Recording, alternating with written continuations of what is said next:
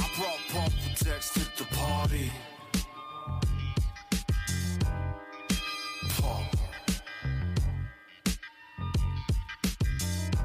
I brought bumper decks to the party. Hello, everyone, and welcome to episode 42 of the PDH Pod, the one and only Magic the Gathering podcast dedicated to the total exploration of the Pauper Commander format. I am your host, Brad Drac V, and let's see what my co-hosts from the East Coast are up to. First up, Dave the Alcadron Vader.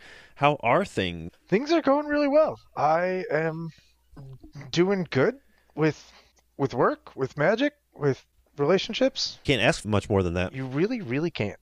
And now's getting to be the time of the year where it's okay if you don't have a heater or an AC, right? How's that going? Yeah, the heat is still busted, but it's warming up outside, so I'm less mad about it. All right. Well, good deal. Good deal. Good to hear you're having a good week. Yeah. All right. Next up, as usual, is our resident PDH PhD, Liam. How are you over there? I am writing a lot. Mm-hmm. Still nowhere near done, and I have about 2 weeks left. It's going great. It's going great. I'm staring down about 20 to 25-ish pages in 14 days to do it. Ooh. When does your new job start, or has it already started? The new job will start next school year. Okay. I still have to wrap up my internship, which will end this school year. So. Oh, that makes sense. Yeah. It's going. Once I get this paper done, I am basically home free for the rest of the year. Nice. This is the last thing. It just so happens that the last thing was a 40-page paper in total. Yeah, figures. Yeah, it's like we're building up, and like building up, like the longest activity to quote build up was like 6 pages. And then we get this 40-page assignment, and everyone's like, "Yeah, we didn't build up enough." Right. It's my life right now. Yeah, that doesn't sound too bad. Yeah, it's just busy. It's busy. It's keeping me busy. Well, good deal. All right. Well, we once again have a very special guest on the show with us today. But before we get to that, we wouldn't be proper podcasters if we didn't do at least a little bit of housekeeping. So if you like the show and like what we're doing here, check us out over on Patreon at patreon.com/thepdhpod. By being a patron, you get access to the pre-show, which is usually a recording of us sort of catching up for the week, real casual stuff. Liam likes to call it a bonus episode every week. I post the episode show notes and the actual episode on Patreon before it goes live, usually the night before. You also get access to our Discord. You can hang out with us, talk about decks, talk to the crew, ask questions, just overall good conversation over there. And check us out over on YouTube. We're the PDH Pod over there. And then check out my Saturday streams on twitch.tv/thepdhpod. We're pretty much the PDH Pod everywhere. So just look for that and you shall find us. So, Liam, do we have any Magic news for the week? This week in Magic news, we have much of the Machine spoilers. Mm-hmm. But joke's on you guys. That's next week. We're not going to talk about those this week as much as I would love to. That's next week. There's some juicers in there. There's some juices in there. I think we all saw the Demir Ferry that half of us are going to be building, right? Yeah. People seem pretty excited about that one. And then there is a new secret layer. It is the Dungeons and Dragons movie. I know we talked about it a week or two ago when it got leaked, but now it's official. And I just thought you should know that you can go buy it. Yep, I'm not going to buy it. Spend money on cards that reflect the movie. But you can go have actors' faces who I don't know any of their names. You Same can have here. actors' faces on your Magic cards. Now, are these? I guess I haven't even looked at them either. Are they unique cards? Are they? Yeah, they're mechanically unique for mechanically now. unique. Oh, okay. Those have always worked out well. In 6 months to a year, they'll have some kind of in-universe reprint. Magic version of it, yeah. These ones are very, very geared towards multiplayer, and I don't know if that happens to be a effect of designing for Commando or an effect of the D&D themed. Oh, okay, yeah. So they seem very multiplayer oriented. I doubt they will make any waves in Legacy or Vintage. Unlike, when Rick was initially spoiled, like it was very clear there was going to make some kind of impact. These ones, it's very clear that like the only impact they'll really be having is in Commander. Yeah, that makes sense. But, Wizard surprised us with that dog planeswalker, and that screwed up Vintage, so who knows? Who knows? Who knows? Just a wait-and-see game with WotC. Honestly. That's this week. Yep, we did just a little bit ago. We got the packaging leak for, not leak, but spoiler for the Aftermath set. Mm-hmm. So anybody who wants to go check that out, it was okay. I think it gave away some storyline stuff, but see for yourself, I suppose. All right, I think we can move on to the main topic. This week, we are continuing our 3x3 deck series. We talked a little bit in the pre-show how these seem to be fan favorites, so we're going to do another one here. We're going to do another deck tech series with everyone's 3 favorite letters, which are E.T.B. Cards with enters the battlefield are commonplace in every new set and can be extremely powerful when you have constant access to them from the command zone. As we've talked about before, most PDH decks revolve around the commander being in play, so when they have an enter the battlefield ability tacked onto them, it becomes very synergistic and produces a lot of value. Those are some of my favorite commanders to build around, I know that for sure. Like I teased during the intro, we have invited a very special guest onto the show to sort of offer another perspective to building decks that get as much value as possible out of those sweet ETB triggers. The PDH Pod is delighted to finally have Sean the Lobbert on with us today. Welcome to the show. Thank you for having me. Excited to be on. Yeah, absolutely. I've been wanting to get you on the show for literally 45 episodes, and we're only 42 deep, so... It's been a while since I've been on a podcast. Yeah, I imagine most listeners probably know you from Common Knowledge. Yeah. I tried to fill your shoes there for a little bit, but didn't quite work. Yeah, that was doing a competitive podcast it's a different beast. There's really a lot of is. Expectations from the players, and yeah, I was not prepared for it. Like I was prepared for the rambling and the talking and like the podcast part of it, but not everything else. And it was a little bit frustrating because we never actually got numbers for the number of downloads. So whenever someone's like, yeah, I know you from that. Like, I've been at like a convention and someone's like talking to someone in line because we just finished a game of Pauper. And they're like, yeah, I know who you are. And I'm like, what? Another guy did it and I didn't even believe him. I was just like, yeah, sure. What? Like, he asked me to sign a card after we finished a game of competitive Commander.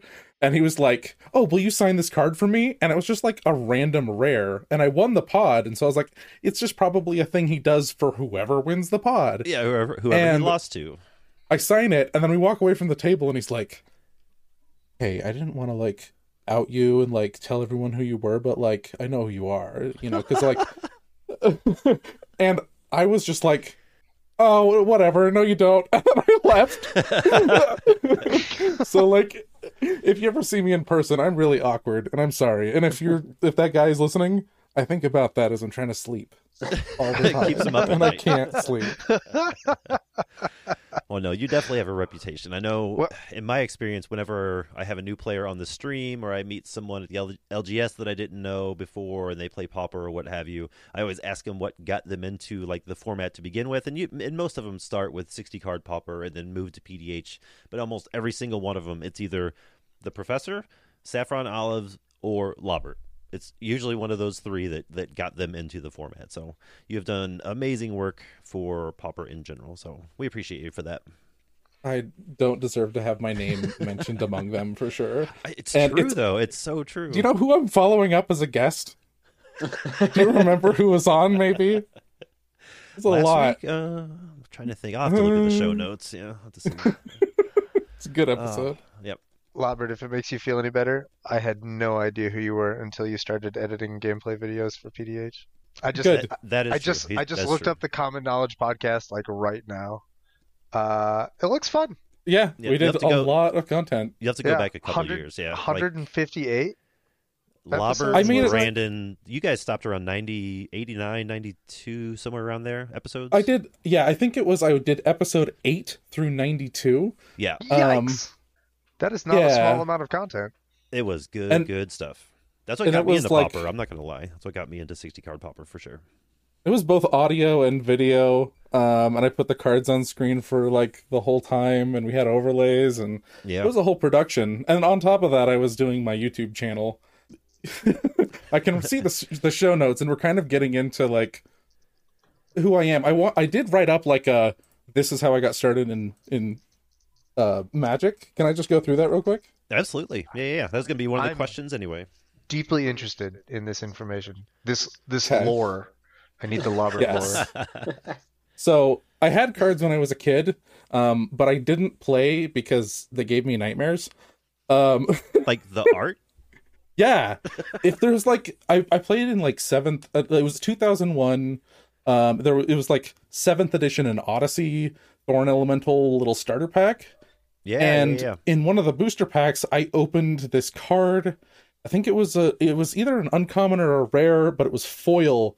And it was this dude just like up to his waist in lava, just like screaming and on fire. It's someone can find it, I'm sure. But I'm a little sensitive guy, so that scared me. I didn't play it until after high school. I started playing before and after D&D sessions, and then when Brandon started working at the same place as me at Little Caesars, he convinced me to go. Well, we became friends pretty quick. He convinced me to go to F&M. Another friend from Little Caesars taught me how to play Pauper, and I just started getting into competitive Magic. I volunteered to do legacy content at a local store, and like had offered like, hey, I'll edit these videos, they'll come out a lot better. And we're getting like 3 times the viewers on YouTube as we are on the streams. This is our way forward. And they're like, nah, we don't want to pay you to do that. And I'm like, no, I'm offering to do it for free because I like doing this. Yeah. And they're like, no. So not understanding why a person would do that, I started doing my own YouTube channel, and I'd been playing Pauper because I was just extremely poor at the time, and working at Little Caesars and stuff. They don't pay you to work there. And Alcadron found it. Liquid fire. Yeah, this is my nightmares from when I was a child. Nailed it. Nice. Yes. Nice. I'll put that in the show notes. Eventually, Brandon played more competitively than I did, and he knew Spencer from Constructed Criticism, which is like... Okay, yeah, I was going to ask how you guys got involved with Spencer. Go ahead. Yeah, it's like the I think he posted on Twitter that it's the like longest standing competitive Magic podcast. Constructed Criticism? Yeah, like his network. I think the flagship podcast being Constructed Criticism. And he wanted to start a Pauper podcast, and he'd been trying to find hosts, and Brandon started doing it for him because he was playing with me. And then when one of the other hosts dropped out, because I think the other host was like, oh, I thought I was just on for 1 episode. I don't want to take over this show. Like, I got in touch with Spencer, and we just started doing that. And partway through doing that podcast, I started playing PDH, just because I was so into Pauper and everything. I don't know where I heard about it. Probably just Reddit or something. But I quit doing that because 60-card competitive formats have problems that I don't want to do that again. Yeah. And I saw Brad doing his PDH games, and it just looked like so much fun. So I asked him if I could, contribute my labor for free yet again. And he actually took me up on it like a smart person. Right. And here we are. I started doing my own podcast or my own YouTube channel again. Yeah, and I've seen some of the comments on the videos you posted, and people are like super happy that you're back doing Pauper again, Pauper content. Yeah, I'm glad. I thought all of those people were just like inactive YouTube users. I didn't think anyone would care. Yeah, you would assume so, right? But I'd have to start over. But so thank you guys for still caring about what I do. I love what you do. Yeah. Like, there's something very like, so, I watch a lot of the pals, and like the pals games are very like frantic. Like there's so much happening, and there's so many people talking and like yelling, and it's just a chaotic mess. There's like dice flying around, and I'm often craziness. very into that. But like watching the videos that you put on YouTube, your voice has this very like soothing but also authoritative like feel to it that just it feels very welcoming. Like I can just see what happens, what plays are made. Like it's really remarkably well done. I get a lot of pleasure out of those things. Yeah, your videos are awesome. They're amazing. And well, thank you. I've thought a lot about. Sorry, I listened to the PDA or the the PDH pals, Yeah. their episode, and that was really eye-opening for me. And they basically described what you're talking about. Of they're running a Twitch channel first and a YouTube channel second. Yes. So they thrive on chaos. I'm the opposite. YouTube is a channel for curated content that is well edited. You have to value every second of your viewers' time, and I mean the PDH pals are doing it as well, but I mean just for a different platform. They have to fill 3 hours. I have to fill just cram a 2-hour game into 15 minutes. Yeah. You do a remarkable job with it. Thank you. Yeah, you stepped it up when you started adding the card images. It was good. That was a good touch. I try to step it up every YouTube video. Yeah. Well, we all appreciate them. So good work. Keep it up. We love it. All right. I think we're going to get into our decks here. But of course, if you're familiar with the 3x3 or sometimes 4x4 episodes, you know that we have pillars. Dave, what do you got? I am here today to tell you about the 4 pillars of an Enters the Battlefield commander deck. So before I get deep into that, I wanted to draw a distinction here. There are cards that do lots of E.T.B things, like for example Soul Herder, or there's a card that I refer to exclusively as Olka. Her actual name is Mist Meadow Witch, but the name of that character in the lore is Olka. These are cards. These cards do not have Enters the Battlefield abilities. They just give you an outlet that lets you flicker other cards. Mm-hmm. So if you have a bunch of creatures with E.T.B effects, like these cards will get extra value out of those. That's not what we're talking about today. We will talk about that eventually. We'll have a flicker episode at some point, but today is not that day. Today is a day for commanders that have Enter the Battlefield effects on themselves. So, presumably, the Enters the Battlefield effects that is printed on the commander is a thing that we want to have happen over and over and over again. Mm-hmm. We want to get as many triggers out of these guys as possible. And so that's going to be our pillar number 1. We are going to put a lot of deck resources towards making sure that we can repeat these pillars. We're going to try to find ways to get this commander back into our hand so we can recast it. Those are bounce effects. We're going to try to flicker the commander. Flicker is code for exile it and then return it to play. Yep. Some ETB decks are going to do what I call grave flickering with cards like Undying Malice, which are a whole collection of black instants or auras that say when this creature dies, return it to the battlefield. Those cards are outstanding. I don't think today anyone's decks are so deep into black that we're going to talk about that in this episode. But if you have a black ETB commander, those are a powerhouse. Yep. So that's pillar number 1, how to get bonus triggers, additional triggers out of your ETB commander. Pillar number 2, accumulating all of those ETB triggers is going to get us a lot of value, but we need some way to transform that value into a game-winning strategy. This can be a problem if you are designing a deck to trigger something over and over again. Your deck eventually at some point needs to have a way to pivot that into actually closing a game. Right. My Firja deck comes to mind as an outstanding example of a deck that didn't do this at first. I had a Firja deck that was just all about triggering Firja over and over again to keep my hand full, and I used those cards to trigger her again. It was really fun, but it didn't do anything. It just spun its wheels forever. Well, that was Risen Reef for me for the longest time. Yeah, Risen Reef is can fall prey to similar problems. So Yep. we wanted to very explicitly put in a pillar here about how we're going to transform that value into an actual strategy to close a game. You can't just scry 2 and gain 2 life forever. Have to eventually Oh, come on. kill people. That seems very Shots pointed. fired. Shots fired. Shots fired. I know exactly who I'm talking to. Pillar number 3 is how to not run out of gas. It is the standard issue pillar number 3. Pillar number 4, how to not die. This has been pillar 4 forever.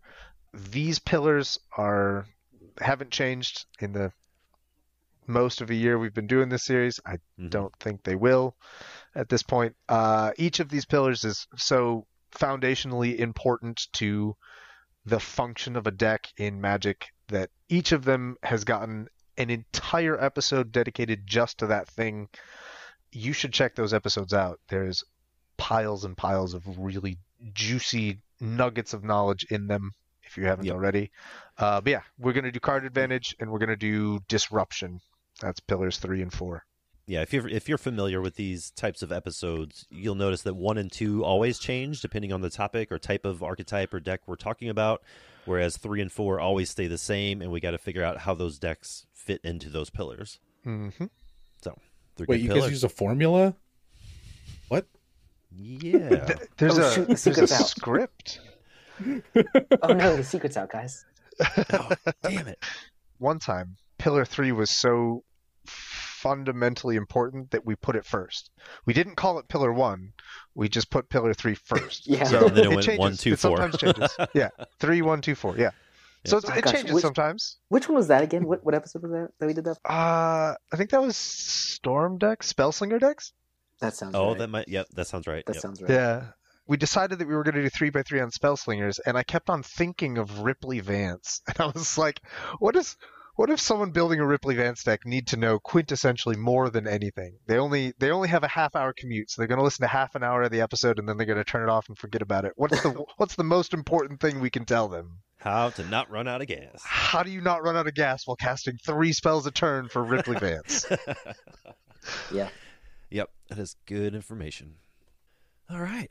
Well, those are the pillars, and I think we decided to let our guests start off the whole topic here. So, Lobbert, do you want to start us off with what commander you chose, and maybe a little brief description of the deck, and then we'll start with with all of our pillar ones. Okay. So I brought Flametongue Kavu. It's 4/2 for 3 and a red. With when Flametongue Kavu comes into play, it deals 4 damage to target creature. The body is fine. A 4/2 for 4 is pretty good, but the ability doesn't win you the game. So it just ended up being like a value pile big mana control deck Solid. with some fireballs. That's one thing. Sorry. You are known for your fireballs. Like, that's one thing I've always appreciated about your deck building is you don't do a lot of combos. Like, sometimes you'll throw them in your deck as a backup win condition or something, but you don't do a lot of combos. Typically, you're just like, I'm going to build whatever color I'm in. I'm going to build this huge value pile, and when we get to 13, I'm going to try to Rolling Thunder you out of the game. Like, that's just that's just the name of it. That's what we're trying to do here. Oops! Everyone got below 10. Yep. Watch out. Awesome. All right. According to the show notes, I am up next. Well, if you listened to the shots fired just a moment ago, you probably guessed that I am on my OG Exquisite Blade Sticker, Flicker, Quicker, Picker, Upper deck. And everybody knows by now, but OG is a 4-mana 2/3 that when OG ETBs, you gain 2 life and scry 2. And as Dave noted, that alone will not win you the game. But when you cast your second spell each turn, you can flicker a creature you control. And other than that, it's just a big old Azorius value / tempo pile. So, Dave, what do you got? I am bringing a much-loved fan favorite. It's time that we dedicate an entire episode to Marsh Crocodile. We are rocking the croc long all day, overdue. every day. This is, in point of fact, the second entire podcast that has been dedicated to the Marsh Crocodile. If you missed the first, then you are not listening to enough Hex Drinkers content. Yeah, That makes me sad. You should go check callback. that. Yeah, that was a really fun episode to do. That was a good episode, yep. The Yu-Gi-Oh! Dinosaur. Yeah. High quality entertainment. The Crocodile has not 1 but 2 enter the battlefield abilities, which makes him twice as good as whatever nonsense these other nerds brought. That's just math. I mean, It's just the math checks out. Simple Yeah. math. One of the E.T.B abilities he has is that you have to bounce one of your creatures to your hand, which sounds bad, is actually awesome. The other E.T.B ability he has is that each player discards a card. Sounds bad. Secretly, it's awesome. They're both awesome. We are going to leverage both of these things into just straight upside to create a really aggressive discard deck that's going to make everyone miserable perpetually. sounds like a Demir Crocodile to me. That's how the Demir Crocodiles do. All right, Liam, what do you got for us? Yeah, so I, like Brad, have only have I brought an Azorius deck, I've brought an Azorius Yargle deck. Yeah, you have the Yargle for the Now, week. yeah, now you might be thinking, but Liam, this is an episode about E.T.Bs, and so far we've talked about, flickering your commander. How could Azorius possibly be a Yargle? Well, it turns out my commander doesn't actually have an enter the battlefield ability. It just has a cast ability that is practically enter the battlefield. Pretty close. My game plan is fairly similar to the aforementioned decks from my co-hosts, but it's the method to the madness that changes a little bit, not just the madness. So I have brought Aethersworn Sphinx, a deck people might be familiar with me taking and talking about to Philadelphia for the recent Riches to Rags event. But Aethersworn Sphinx is a simple 9 mana, 7 blue and a white for a 4/4 Sphinx. It is an artifact creature, and it has affinity for artifacts, Cascade, and Fire. Those are 3 of the best keywords in the game, which automatically makes it better than Marsh Crocodile. Oh, all right. But really what we're focusing in on is that Cascade. That Cascade is going to allow us to rifle through our deck a little bit at random, which adds a little bit to the fun. But we're going to be searching for large beaters. Yeah, you heard that right. We are in a Azorius artifact stompy deck. I love it. This deck is a mess, but it's fantastic, and somehow it works. So the goal is to, be playing Sphinx a lot and keep casting it for 2 mana. Yeah. And you'll hear more about that a little bit later. 2 mana flyer, 4/4 flyer with Cascade for 9. Seems good. So yeah, I did suggest this episode topic, and I do want to sustain your choice. It is very much within the spirit of what I wanted to talk about. Perfect. Excellent. I'm glad to hear it. Yeah, I was trying to think about what a Yargle would be for an E.T.B effect. Like Cascade seemed like a good one. I was also considering the possibility of something with adventure, like It's an animated enter the layers. stack effect, really. Right. Like Sure. Yeah. Well, Just a little quicker.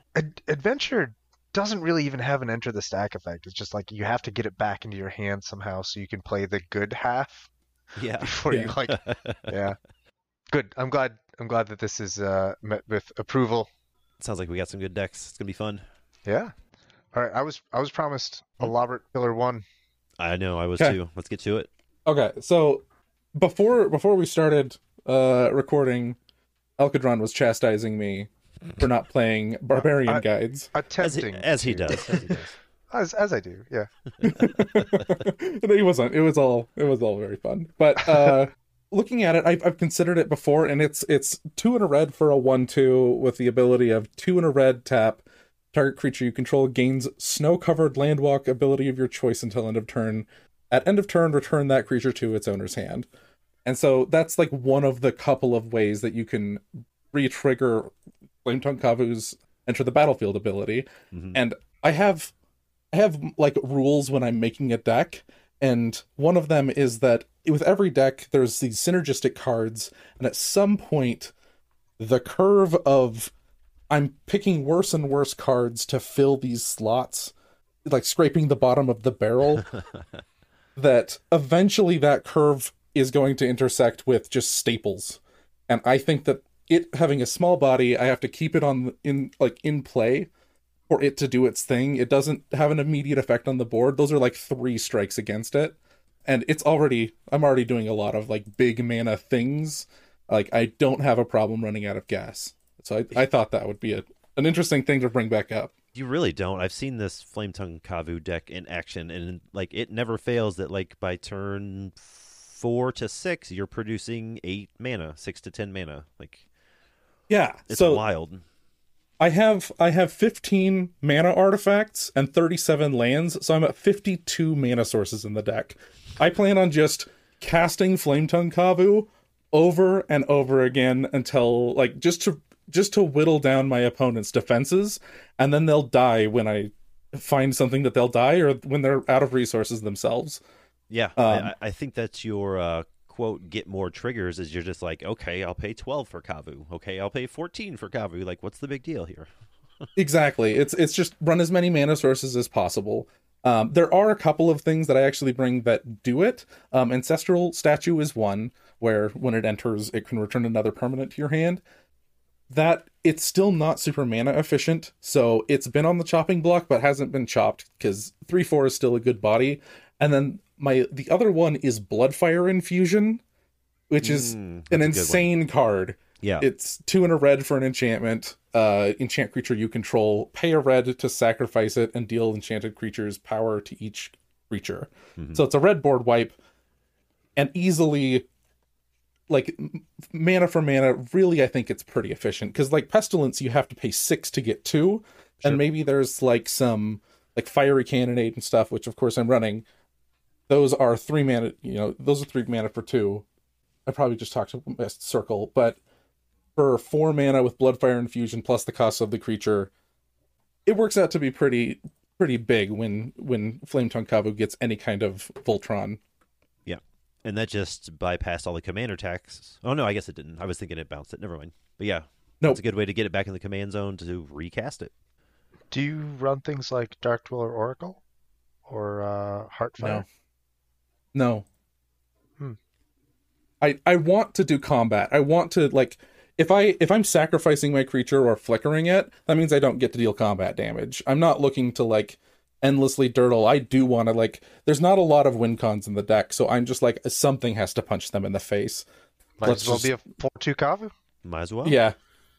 All right. I need the body. Who even needs sack outlets when you have a combat stat? That's right. Yeah. And what are they gonna do? Take it? Good. I'll take 4. I don't even know how to block. It was never explained to me when I learned how to play this game. No, it was just turn them sideways. That's it. Yeah. Yeah. That page was ripped out of the little tiny itty bitty book. I mean, Tiny book. That does feed into, like, you have to incentivize your opponents to remove it, which is like, it's like Voltron Light. You do want to put, like, equipment on it, like a quarters shield, to give it vigilance, and then they have to deal with it, or Sylvok Lifestaff, just things to increase its power. Opal Palace pretty quickly makes it just gigantic. Yeah. With that much mana. Yeah. Opal Palace is. Yeah, I really like this plan. I mentioned briefly in the pre-show that I really expected the FTK to look a lot like my Noise Marine deck, which also is a mono red card that wants to be put onto the stack over and over and over again. But it looks just wildly categorically different on almost every level, and I am glad that I get to talk about it today because that's fascinating to me. Definitely. Yep. All right. Is that your pillar one? That's it. Yep. Okay. Well, I think we can move on to me. So my pillar one, getting more triggers out of OG. OG is one of those commanders that I think a whole episode could be built around OG. Just the different routes you can take, the different avenues, the different builds, that sort of thing. So I'll keep my pillar one short. Basically, as long as OG is on the board, every second spell you cast turns into a pseudo flicker that hits any creature you control. So the main way to keep this keep the trigger train trucking along is to have basically just open mana and cheap spells. There's a ton that goes into playing the deck. This decision tree, if you will, is huge, and adding stickers on top of it just adds a whole new layer, more trees to the forest, if you will. So if you can keep it simple, just keep cheap spells in your hand, keep your mana open.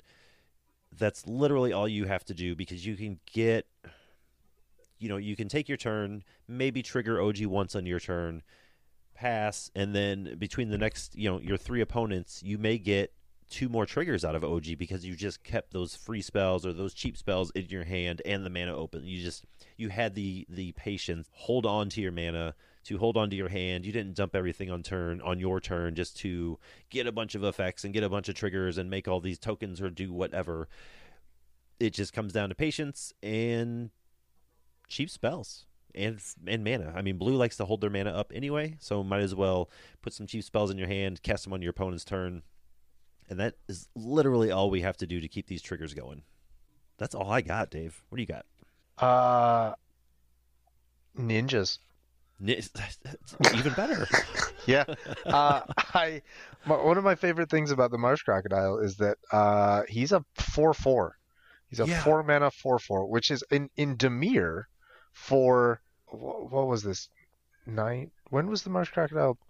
When was Plane Shift? Ooh.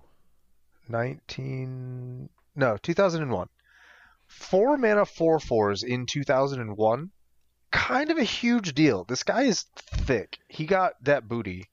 It dies to liquid fire. They're both out in 2001. It does die to liquid fire. That's probably why they printed liquid fires to take care of the marsh crocodile problem. It's exactly correct. Yeah. And you can deal 1 damage to the controller as well. Liquid fire was their first attempt to give a burn spell trample, and they struggled to template it forever. Yeah. And like people kept on being like, why not just say deal extra damage to the player? And Wizards was like, no, that'll never work. And then like 20 years later, they're like, ram through. Excess damage goes to the player. And we're like, how hard was that? And it's common. Good luck. It's common. So Marsh Croc do be having that booty. He's a 4/4. He's a big boy. Much like Lobbert's plan to just turn things sideways and threaten people. Marsh Croc is going to get turned sideways. He's going to threaten people. He's going to get through a lot. And you can just ninja him into something else. And what gets really absurd with the ninja's plan is that your ninja will bounce your Marsh Crocodile to your hand. And then you cast Marsh Crocodile, and it'll bounce the ninja to your hand. That's and good. Like, the Marsh Croc coming down gets you value, and then the ninja coming down and connecting gets you value, and like you have this value cycle, like this loop, which goes really hard. I'm also going to let the Croc die and just recast it. Lobbert's plan is my plan, plus ninjas. I also run Ghostly Flicker and Displace. Both of these are the 3-mana blue instance that will flicker 2 things. Mm-hmm. I run these. I don't run Planar Incision or Siren's Ruse or any of the baby flickers. I don't run the Grave flickers. I don't. What is? I wanted to ask what was the or why don't you run the baby ones? I guess because they only target one thing. Yeah, that's fair. You don't want to scrape the bottom of that barrel, huh? Right. The Marsh Croc deck has so much else going on. Yeah. That it like spending 1 card just to get a single repeat E.T.B is almost never worth it. That's true because looking at the deck list, it is full of E.T.B creatures, so that makes total sense. Right, like Ghostly Flicker and Displace are the massive like unstoppable powerhouses because they can flicker one of your other creatures at the same time that they flicker your Archaeomancer. Right. And that just puts the flicker back into your hand. And that makes these guys the most repeatable. Like, it's possible that you can just flicker an Archaeomancer with Siren's Ruse, but that's not going anywhere. Like, you're not accomplishing anything by doing that. When you cycle the Ghostly Flicker with the Archaeomancer loops, that's giving you value every time, and that goes nuts. The same with the Grave Flickers. The Grave Flickers would be me spending a card just to get 1 extra ETB out of 1 creature, and that's not good enough for the Marsh Crocodile deck. Like, ninjas are repeatable. Ghostly Flicker and Displace combined with the Archaeomancers are repeatable, and that's where the crazy value accumulation is going to come from. Cool. Because you're discarding your hand, like to the Marsh Crocodile. Like, you need things that are going to keep you in the game. We'll talk about that more in Pillar 3. Yeah, because don't let that slip by you. It is each player. It's not each opponent. Each player discards a card. Yep. And it's not that you have to discard a card. It's that you get to discard a card. You are afforded the privilege and it's the honor. honor. It's a feature, not a bug. It is exactly a feature. Yeah, Marsh Croc will just turn a game into this miserable 23-turn grind. So anything that you can use more than once will eventually turn a stalled state, knockdown, drag-out battle of attrition into a Pyrrhic victory. I love it. And that's your goal. What does Liam have for us? I want to hear about E-Sphinx's Pillar 1. Yeah, definitely. Yeah, E-Sphinx kind of has a similar goal to Marsh Crocodile. It wants to be returned to hand or returned to the command zone so it can be recast to get a Cascade trigger. And that kind of plays into the deck's overarching strategy of Azoria Stompy, where you just want to have the biggest thing on the board. And those biggest things tend to cost 6, 7, 8 mana, which, when you're cascading for 9, is pretty good. So returning the Sphinx to hand, recast it, cascade, repeat. There's a lot of things kind of across the board in the deck that do this. I got a couple of creatures like Aether Snipe and Deputy of Acquittals, Core Skyfisher and Shrieking Drake. You've got a couple of instant sorceries like Curfew, Peel from Reality, Run Away Together. Things that you can return Sphinx to your hand and then return maybe something else, like an Aether Snipe or Deputy of Acquittals. Or maybe you can remove a threat at the same time as your opponents. I think actually Peel from Reality requires you to choose 2 different players. And then we also have Escape Routes, which is an amazing enchantment with an activated ability that allows you to return a white or black creature to your hand. Sphinx is a white creature, so returning Escape Routes being an enchantment makes it also difficult to remove. Can I shout out any new province? He tried to make that card work so hard in 60 card popper. I think that's where I learned about it first as well. He was so amazing. If you haven't checked out his 60 card popper stuff, I hope he's listening. I think about him often. I miss that guy. Yeah, great brewer, great pauper player. And then finally, no, you're good. Finally, the Banishing Knack combo is a good way. It cannot go infinite in this deck, but it can go very large. I think the one time I got a Banishing Knack combo online, I looped it like 16 times in a turn. My opponents were not thrilled. Yeah, I was. Yeah. I had my opponents were tapped out. 2 of them produced the enchantment removal, but I had Candlekeep Sage on board. And so they were like, we have the removal once we untap. And I was like, oh, but I'm going to draw 30 cards and cascade 16 times. Watch what I do. Like, y'all don't know what's about to happen. This is a deck that I haven't been able to play against, but I think about it all the time because it's just like this huge, how do I solve that problem? I guess I probably just die, and that's all right. Dead. because here's the thing: is the other way to get more triggers with Aether Swan Sphinx is it dies and goes to the command zone. Yeah, but I want that to happen. Yeah, but Liam, doesn't it cost more when you replay it after that? All the commander tax? Yeah, you're right, Dave. It does start at 9, and then it would be 11, and then 13. But it's got affinity for artifacts, so really, it just costs 2 mana to cascade for 9 every single time. Every single time. Every time. I think yeah, when you cast it, when you're bouncing it to hand and recasting it, it only has that cost of 7. But I think I've legit gotten the cost from the command zone up to something like 23 or 25, and still cast it for 2. Oh God, I love it when people spend their resources to kill my E-Sphinx. I'm like, oh yeah, no, child, are you literate? Like, what just happened? I was telling my co-host during the pre-show, but I'll mention it here. I got to play this deck in an EDH pod, and I ended up taking second, not first, but it was second in a group of 5. And I think E-Sphinx itself probably ate about 4, maybe 5 removal spells. Sure. Counting both destroys and return to hand before people realized they were just doing what I wanted it to do. Because I was turning it sideways. Like one of the ways to get rid of the Sphinx is letting it die in combat. And, 4 commander damage will add up quickly. Yeah. It only needs to connect 6 times before it's lethal in EDH, 4 times in PDH. And people underestimate that. They'll let it hit them 3 or 4 times before they start paying attention. I think that's a theme we're seeing with all of these, except for maybe OG. OG doesn't really want to be in combat unless he's immediately leaving combat. Right. Some of those stickers are thick. That's true. Oh yeah, some of them get real thick. But isn't there a sticker that turns something into like a 13/13 Eldrazi? Yeah, there's. I think I actually have it in the show notes here. It's something like when another creature enters. Yeah, when another creature enters the battlefield under your control, this permanent becomes a 13/13 Eldrazi. Yeah, that OG wants to be in combat. Yeah, it sure does.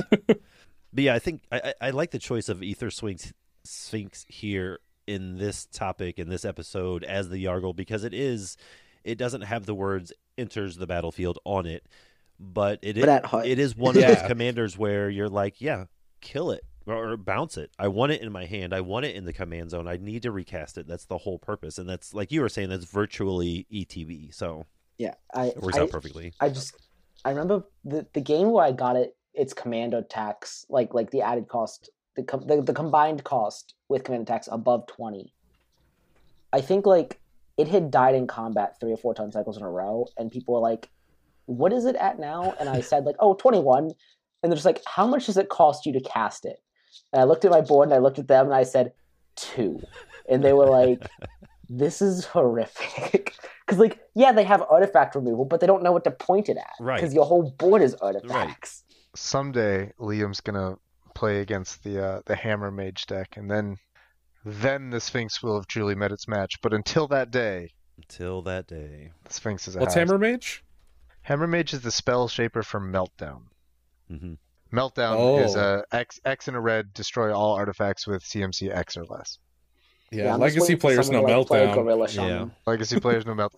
One of the PDH pals is a Hammer Mage deck, just because he likes the art with the guy like tinking his little hammers together. He built his Hammer Mage Voltron, so it's like Hammer Mage and then like Granite Grip, like claws of. It's very much a pals deck, but it's a beautiful pals deck. Awesome. Oh, all right, I think we can move on to Pillar 2. Mr. Lobbert, what do you got for us? How do you ride those triggers to victory? So, like, I kind of started bleeding into this topic because I used a podcast and I like to listen to myself talk. Welcome home. It doesn't. Flametongue Kavu doesn't win the game by. It only deals damage to creatures. So you just weaken everyone's defenses, so they'll hit each other. You hit them. Just keep your options available, reduce threats, and eventually you're going to be able to cast your commander more times than them because you have more mana. And that's just a font that you want to just keep pulling from. Like, eventually, after I buy that time, I will run into a burn spell that kills somebody, or I will find my Ulamog's Crusher. I will be able to assemble something, but it's going to be something like just normal creatures, just value. It has nothing to do with its E.T.B ability, really. Sure, that's totally fair. I feel like I've played against this deck on Brad's stream. We played it when we all played together for the unedited game. It was Brad was on his 5-color Sphinx deck, and you were on your Raptor. Okay. Right. This is the game I had no chance. Yeah. Yeah. I think you dropped the Ulamog's Crusher like on turn 6 around there. I don't remember. I think you dropped it like 2 or 3 tons ahead of curve, and we all just kind of looked at each other like, so does anyone have an answer for that? The only thing I remember about that game is Brad's gigantic Sphinx and just like tunneling through my deck trying to find Scour from existence. Oh yeah, you were digging hard. Yeah, did not. It was like four cards a turn at that point. Yeah, trying to find it, and it just didn't work. But the other thing I remember for that is you posting the gameplay video, and I think I like retweeted it saying, "Oh my gosh, an Ornithopter gameplay! I can't wait to watch this." And it like took 2 or 3 days before I watched it, and then I started watching. I was like, "Wait, this was a different game." Ornithopter was when Lobbert yeeted me out of the game, and I was on Rough Rider, and he was on the Howlbonder. Yeah, no, it's a different game. I'm talking about the gameplay video he posted. Oh, yeah, because he posted the long game, which was like game 2 of that night, and then the edited one was game 1. Yeah. I see. I got confused. Yeah, I was so excited for Ornithopter gameplay, and then I realized it was just me. Oh, you thought it was someone else? I get it now. Yeah, I thought it was someone else, and I was like, I'm so excited to watch this. And then it was me, and I was like, wait a second. It's still fun to watch yourself. Yeah. It is. It's fun to listen to you talk about it, narrate it. It's good times. Yeah, I mean, I'm just trying to win the game with the 99. But that's all I have for that. Sounds good. Let's talk a little bit about OG's Pillar 2. So, in OG stickers, you're not actually riding the triggers to victory as much as you are using them to sort of keep afloat and then just knock opponents' life totals down to 0 via combat. In order to do that, you need creatures that can attack. Now, if you know me at all in my Pauper career, you know that I don't have a ton of experience with control decks. So the first couple times I actually played OG, I was playing it as like this tap out controlled list, and that did not work at all. Because all that did was that just ensured that my creatures always had summoning sickness because they just got flickered and they could never attack. Like, all I was doing was, like Dave said earlier, I was literally just gaining life and scrying on my turn, and that was it. My creatures just sat there doing nothing. I could never attack. I was always tapped out, so I couldn't trigger OG on my opponent's turns. It was a disaster. So the fact that OG gains you incremental life honestly really helps too. You know, it's not out of the ordinary to gain 2, 6, 8 life sometimes before the turn comes back around to you, and sometimes, you know, later in the game when everybody's at single digits and then all of a sudden you're at 16, that is something that needs to be dealt with, and it's hard for them to deal with it at that point. The stickers, I feel silly even talking about the stickers, but I won't go into super detail about them, because to use the stickers you have to have 10 different sticker sheets and then you pick 3 at random. So you never know which ones you're going to get. So it would be a whole additional episode just to talk about the stickers, because there's effectively like 50 different stickers or 40 different stickers you could put on a creature. So we're not going to go into all that. I'll just kind of highlight some of the better ones and some of the ones that outperform the others. For instance, the ability sticker from Eternal Acrobat Toast that says whenever this creature deals combat damage to a player, flicker a creature you control. That is huge. That not only can target OG, it synergizes with the entire rest of the deck.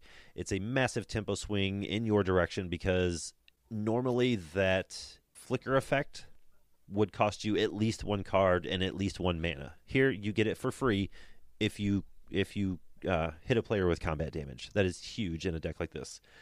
So it incentivizes combat, which is nice because OG really sort of wins through combat.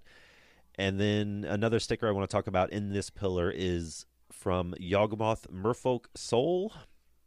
It says, when this creature leaves the battlefield, create 5 1/1 clown robots. Creature tokens. So with OG, right? So if you're triggering OG on your turn, and then on one opponent's turn, you just made 10 creatures. If you can do it again, you made another 10 creatures. Like, it can get really outrageously ridiculous. If you can get that sticker on a creature you are going to be flickering anyway, like your Aviation Pioneer or your Soul of Migration, that sort of thing, or OG themselves, that's great. You know, it's feasible to think that you can produce 5 to 10 to 15 tokens before your next turn, and all of a sudden you have 15 untapped creatures that are ready to attack. Granted, most of them will probably die, but it's not likely that one of your opponents is going to have 15 blockers or 20 blockers, because by that time you've already got 4 or 5 other creatures on the board. So going back to the beginning, it's not the flickers that are going to win you this game, but it's what you get out of the flickers. You're going to get tokens, you're going to get creatures, you're going to get card draw, that sort of thing. But I found that the last game I played with it, Monday night, I found that the tokens are extremely important. They help in combat, and that's really where the victories lie with OG. Like, OG is not going to win you the game. Aviation Pioneer is not going to win you the game. The stupid artifact token or creature that creates tickets for you to buy stickers, that's not going to win you the game. You actually have to turn sideways and attack. And outside of 1 or 2 creatures, there's nothing really huge in this deck, so you need to sort of turn sideways with a bunch of creatures at once and swing in all at once. So creating 5 to 10 to 15, 20 clown robots at a time seems pretty good. And if you can't manage to get that sticker on a creature, you still have your other creatures, your flyers, a lot of flyers that can turn sideways and get in for some combat damage. So that's how OG plans to win. It just takes a while. Yeah, you do have tons of flyers in this deck. Tons of flyers, and I love Azorius for that. It seems like at Common we get so many good E.T.Bs on flyers, like Inspiring Overseer and Cloudkin Seer. I don't know if Cloudkin Seer is actually Soul of Migration is one that makes the 2 spirit or the 2 birds with flying. That gets out of hand. Yeah, like that's yeah. You can 2 to 4 tokens a turn. Because it's 2 to 4 tokens a turn cycle that both have flying. That does not take long until it's like, okay, I have 8, 9. Yeah, it's wild. I love that Soul also has Evoke. So you can Yeah. like on your turn you can evoke it as your first spell per turn, and then your second spell for turn in response to the sacrifice trigger can be anything, doesn't matter, and then you use OG's flicker trigger to flicker the soul that would otherwise be sacrificed, and you get 2 more birds, and it stays around. Yeah, Like, I think literally what you just said is like in my pillar 4 because it's so oh, potent. Oh, you didn't spoil anything. It's just that it's that strong of a maneuver. It's wild. that's And it's a good got sweet maneuver. Kev Walker art, so what are you going to do? Yeah.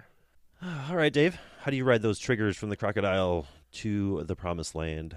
Step 1 is ride the triggers from the crocodile into Poopy Town.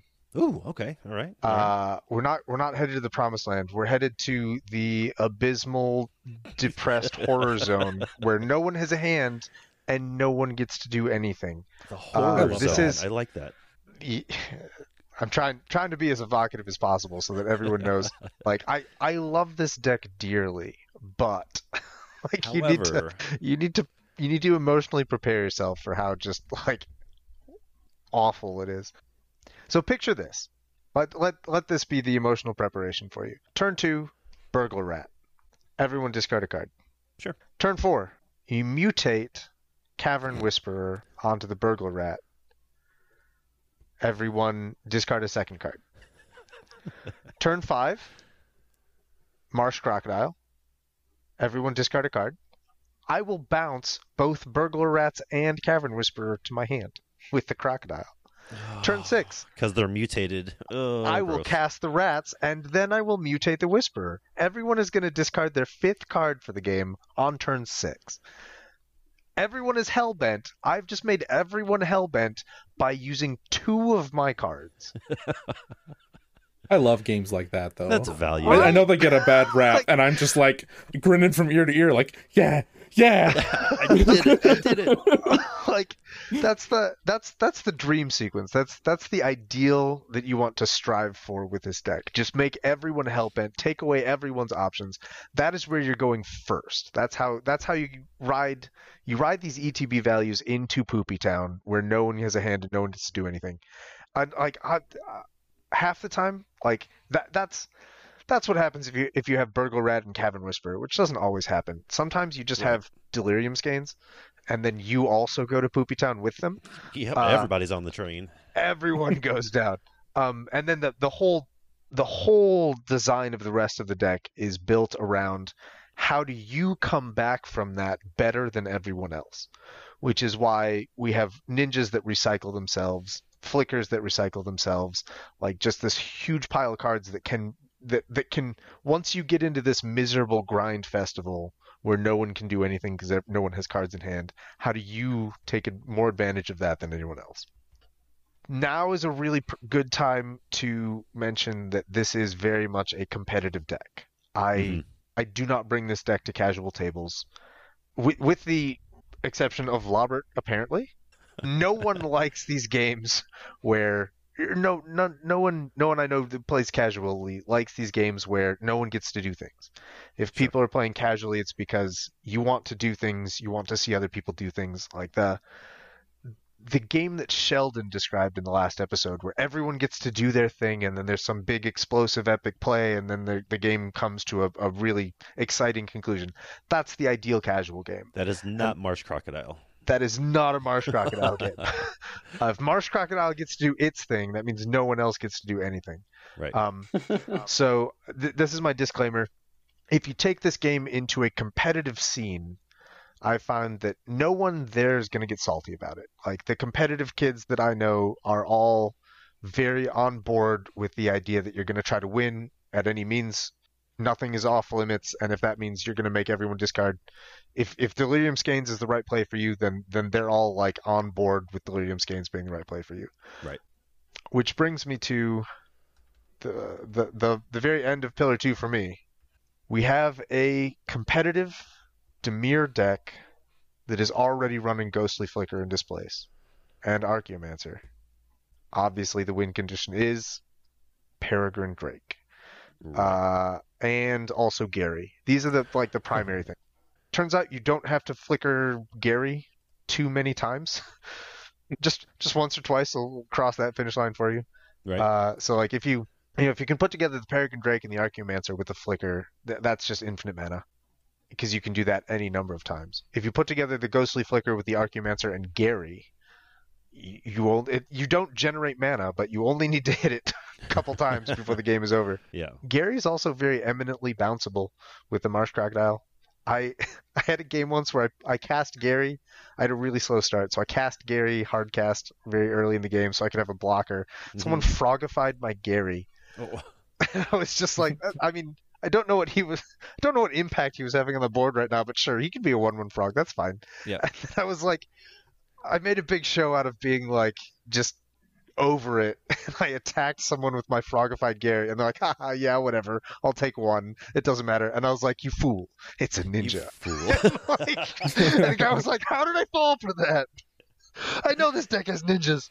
Got him. So, yeah, got him. He was like, I killed Gary. I'm like, he's gone. It's too late for that, What man. Gary? Putting Gary in my hand is a cost of announcing the ninja ability. There is no Gary. You can kill There the is no ninja. Gary. There never was. The frog But was a ninja the whole time. It was a ninja the whole time. The whole time.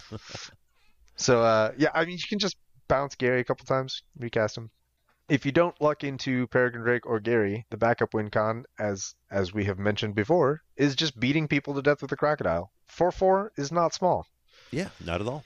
I like that in Pillar 1 I was talking about that the 4/4 was kind of beefy, and then we moved from that directly into Liam talking about Eldrazi Devastator and Spined Megalodon, and I was like, okay, maybe we should reorder this. It's fine, it's fine. The editor has my back. He's gonna... I don't know. Brad... I consider my 4/4 to be a pretty good beefy hero, Okay, so. right. You do. Your 4/4 flies. I'm jealous. Yeah, well, I'm jealous. sure, but I think 4/4 is, in general, for the format, still pretty big. Yeah. Like, there's going to be a handful of things that are bigger, but generally speaking, 4/4 is pretty large. I'd It's like just to there's say... not. Go ahead. Sorry, I was just gonna say there's not usually enough of them that the number of like 8/8s and 9/9s outnumber the number of like removal spells. So Exactly. 4/4 ends up being the sweet spot where I think it's not big enough that it's just like I can't let this hit me, but it hurts. What's Yeah. great, I think, about 4/4s is that for the most part, no one runs commanders that have the text "deal 4 damage to a creature" printed on them, and I appreciate that about most Yeah, people. that's nice. That's nice. Yeah. You Wait. you know that I love living down here in the sewers. That's Oh, It's the place to be. it is the place to be, apparently. Take the poopy town all the way to Sewerville. Oh, all right. Liam, what do you got for 2? Your triggers to victory. What do you got? Yeah, so riding my triggers to victory, really I'm just cascading, so it's kind of luck of the draw. I'm looking for one of 2 things mainly. First one, the primary game plan, is big creatures, right? I'm looking to cascade into things that will turn sideways and smash in faces. So that'll be stuff like Aether Snipe, Shuttle and Dragon, Eldrazi Devastator, Gearseeker Serpent, Guardian Naga, Lumen Grid Gargoyle, Maelstrom Colossus, Mirrorshell Crab, Mirror Enforcer, Sojourner's Companion, Spider Megalodon, Sword Curse Serpent, Ulamog's Crusher, and there's like a handful more in the deck. Really just looking to hit a big creature, 4/4, 5/5 or bigger. Annihilator 2 doesn't hurt, and just really looking to turn them sideways on the following turn. The other thing, in the event that I don't hit one of my stompy creatures, is going to be some tempo plays. Some of the aforementioned bounce spells from Pillar 1 could remove a threat and bounce my Sphinx so I can kind of roll the dice again. In addition, the other half of Guardian Naga, because it's an adventure, is Banishing Coils, which exiles an artifact or an enchantment. I've got Secure the Scene, although that slot kind of fluctuates from every now and then based on whatever latest removal spell was printed at common. Scour from Existence. The deck does have counter magic. Now, I know this is a hot topic for E-Sphinx because you don't want to cascade into a counter spell. Yeah, right. So I played the modal counter spells that will tap stuff or let you draw cards or do something else. The problem with these modal counter spells, and I really wanted to play them because I thought I would really like them. The problem is you might draw them just like any other card in the deck, so you want to be able to play them. Or you might cascade into them, so you want to still be able to play them and have a decent use for them. Right. But to hold them as counter spells, you're looking at 3-4 plus mana, and This deck doesn't really hold up a lot of mana. The best modal counterspell is Mirror Shell Crab. Oh, it's so Yeah. good. Mirror Shell Crab is the best one in the deck, closely followed by, surprisingly, Oz's Rebuff. Yeah. Tapping down 2 creatures should not be looked past when your end goal is turning sideways. Removing the 2 best blockers is really good. Yeah, that's sometimes that can just be lethal. If you've got your Yeah. 4/4/4s on the board and they have 2 blockers, well, they're just dead. Well, removing both blockers, or if they've got like 3 creatures and you want to force them to block with something, you can tap down the other 2 and be like, block with the thing, or it's lethal. Right. So really I'm looking to swing into one of the big beaters, and if I don't hit them, any one of my tempo plays are good. That makes sense. Just big, juicy Azorius beaters. I like it. Yep. All right, Lobbert, I think the Kavu needs gas to keep that flame going. How do you not run out of it? So I'm going to get this out of the way. Everybody play the commander. Okay. That out of the way. I have a pretty good madness package. I have all of the madness cards that I can run, and all of the draw and discard stuff. So I am constantly sorting my hand. And then there's just a bunch of mana sinks. I play a bunch of equipment, and that always is, you have to factor in that is costly to keep re-equipping. Mm-hmm. I find that a couple of them are worth it. I think I run a Quarter's Shield, Ceremonial Knife, Explorer's Scope, Sylvok Lifestaff, and Viridian Longbow.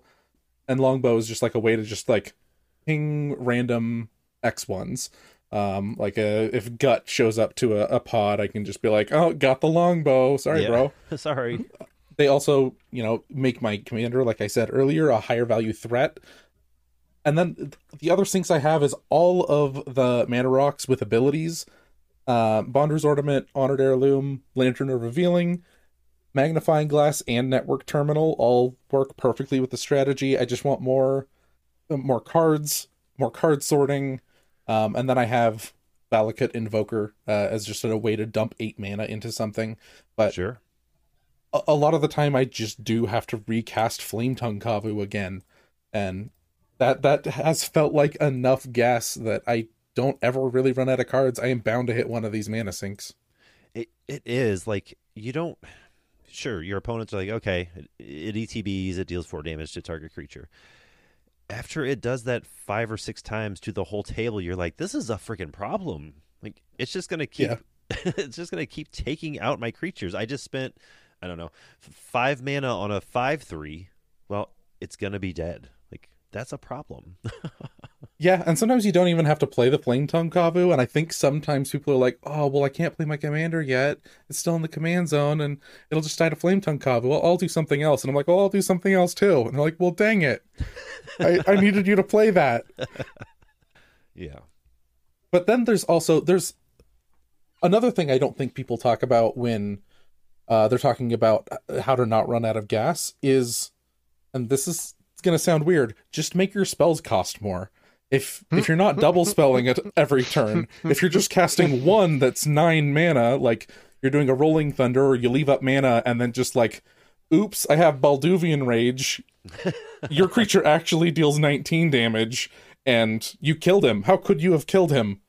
How could you do that? Yeah, that's how I accomplish it. And the madness thing, I've like kind of been looking at this of like, what if we were all in a pod together? What would this look like? And like Marsh Crocodile just like dragging us down into the sewer, and like I have madness, and so I'm just like grinning, like yeah, let's go. But I don't think Aethersworn and Sphinx would care. Not at all. I just think OG would be the loser in that. Yeah, OG would be like, ew, there's dirt. I don't have spells. Yeah, gross. I don't want to go in the sewers. OG is not a sewer crawler, that's for sure. A sewer mermaid? Yeah, right. They do not. They're not excited about going to Poopy Town. No, not at all. They don't want to get on that train whatsoever. Oh, okay. That's all I got, though. All right, no, that's good. That's good. I like to hear the intricacies of what, on the surface, it seems like a very straightforward commander, and that's what I like about this deck in particular. Is it is a very straightforward commander. It's got one color. It's got power, it's a 4/2 or what have you. It's got a decent E.T.B, but it's the rest of the deck you build around it that sort of makes that shine. So I like seeing the sort of behind the curtains on that. Yeah, I prefer to play the 99. Sure. No, and it shows too when you play the deck. It definitely shows. You pilot it very well. Well, thank you. Okay, let's get into some OG nonsense with the not running out of gas pillar. The first line I have here is there's not a lot to say, but then I go on for like 6 more bulletin points. So with that, there's not a lot to say here because OG itself is an out of control 18-wheel diesel full of fuel and ready to just go off, ready to just ignite. Honestly, the easiest way to run out of gas that I have found is just to play the deck completely wrong. That's the only way you're going to run out of gas. The gas is the deck. The gas is the commander. The gas is all 100 cards in this deck. That is the gas. So if you can draw a card, you're going to go to, I don't know what the opposite of Poopy Town is, but you're going there, and it's fun. Funky Town. What's that? Funky Town. Funky Town, that's it. Yeah, OG looks pretty funky, yeah. I actually had to teach myself a level of patience that I'd never had bothered to teach myself before. Because this deck reacts so much better on your opponent's turns. Like I mentioned earlier, I just wanted to draw and tap out and do all this fun stuff and then just sit there for 10 minutes until my next turn watching all my opponents do things, and then I couldn't attack with any creatures because I just flickered them on my turn. So that wasn't fun. But if you're doing it right, you will pass the turn with most of your lands open, and they will all be tapped by the time it comes back around to you, which means you probably got 2 to 3 OG triggers, and life is good. The train is rolling. Also, we've talked about this a lot lately. Lobbert mentioned it on the stream the other night. I agreed with him on Twitter today. I don't really have the vocabulary to describe exactly how busted Candlekeep Sage is in this particular deck, but it is absolutely astounding. I can't tell you how many times I'm playing, it's my turn, and I just say, okay, OG's ability will trigger targeting OG, gain 2 life, scry 2, draw 2. For Ridiculous. typically a 2 to 4 mana investment for 2 spells. I had to edit 2 games of you doing that. You know that? Do you know how many times I had to say that, Brad? A lot. A lot. Yeah, I imagine it is a F ton of times that I said that. I just want to say, if your deck's goal is to get everyone hellbent, OG plus CKS is not gonna get you there. No. Like, honestly, CKS is like my Marshcraft deck runs Feed the Swarm. Mm-hmm. It's more for CKS than it is for Oubliette. I believe on this past Monday night stream, my CKS got Feed the Swarmed. Yep. Yeah, like the turn after it came down. Yep, that is correct. Yeah. So, but with that on the board, if it stays on the board, every time you cast your second spell, you basically get a free Behold the Multiverse ... with life gain. Okay, so at the top of the thing it says no rabbit holes, but here we go. Yeah, we're good at that. We abide by rules. I did want to ask Alcadron at some point, why is Oubliette still legal? We have talked about this a couple times in the rules committee. It's a really, really feels bad thing, but it is not game warping in the sense that Ristic and Mystic were. It doesn't quite meet the one person's going to play it on one person's commander, and it's going to just be a terrible, terrible, awful time for them. But there are a couple answers. I like the last 2 times that I oublietted someone in a game, they just beat me to death. Like, I oublietted someone's Dargo once, and they were like, "That's fine. I attack you for 15 with my other creatures," and I was like, "That was a huge mistake. You're just dead now." you were those creatures were going to go elsewhere if I just left you alone, but I brought this on myself. Like, that's how Mono Red deals with oubliette, and it worked. It worked that time. In casual games, people just agree not to play oubliette. I feel like that's the definition of, like, it has warped the format, it feels bad enough, it, like, for the person that it is cast on, it does warp your entire game. I'm warping how I play my game because of it. I'm considering Introduction to Annihilation, which is just a freaking awful card. It's a terrible card. But I'm sitting here like, I'm mono red, I have to do this. I look at Feed the Swarm and I'm like, I probably wouldn't run that either in my black decks because I don't like sorcery speed removal. But here I am, I can't lose to Oubliette. And I've seen more people just be like, if you Oubliette my commander, I'm done. I'm just like, Yeah. Yeah, I mean, I've quit games because my commander got oublietted, and Oh, sure. I've just Sure. walked away from them. I suppose I should clarify. I'm attempting to recreate for you the arguments that I have heard in the RC. I'm strongly in favor of banning oubliette. I think it is miserable and has no place in the format. Or, I guess honestly, what I am in favor of is unerrataing oubliette so that it's not phasing. And that when your creature gets oublietted, you can just move it to the command zone. Like, yeah, so it's that a would be journey to nowhere or whatever. right? Like that would be amazing. Like, right? Because I mean, in the original text of the card, it was just a really goofy O-ring that preserved auras and preserved counters. Right. And like the problem with the card is that Wizards wanted to reprint it, but with current templating in the modern rules. Like, it was too much text to fit on the card, and they were like, phasing is perfect. That's how you remove it from the game, but it preserves the auras and counters. Like, this is ideal. And it's like, no, there's a massive breach of interaction here between that and the commanders that you didn't consider. So, like, I think it should function as originally printed. I think that it should exile the card and preserve, just write that on the card. Exiled, but preserve its counters and auras. Like, that would be effortless, but barring that, I think it should be banned. As with most things, the majority of the Rules Committee disagrees with me in a big way, and I accomplish nothing but being irritated, and yeah. Well, here I am on a platform, and I'm going to just use it. I'm going to use it as much as I can, and that is something I feel strongly about. As a sewer mermaid, I don't think that oubliette should be a thing. Like, I can't deal with it with sacking or anything. My ancestral statue doesn't work. I'm playing a red deck here. I'm on a red deck, and I just feel like, I guess I shouldn't have chosen to play this entire subsection of decks. Right. Yep. Oh, I don't know about that. Yeah, I mean, for now, the best advice I can give you is just play with the kinds of people who don't put oubliette into their casual decks.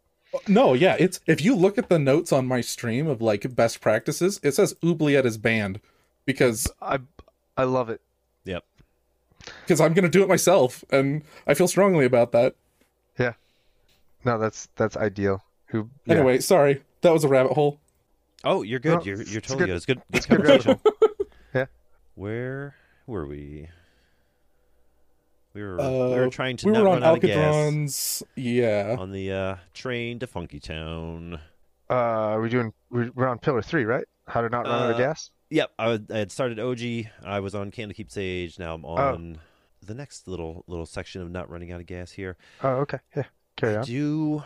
I do want to throw another sticker here. So one more I'd like to mention here is the ability from Cool Fluffy Loxodon that says, I think I mentioned this earlier. Maybe I didn't mention this specific one earlier, but it says when this permanent leaves the battlefield, draw a card. That's the sticker. That's all it says. You put that in any of your... Half a candle keep sage. Yeah. I've played a game where I had this sticker on OG and Candlekeep Sage on the battlefield. That's illegal.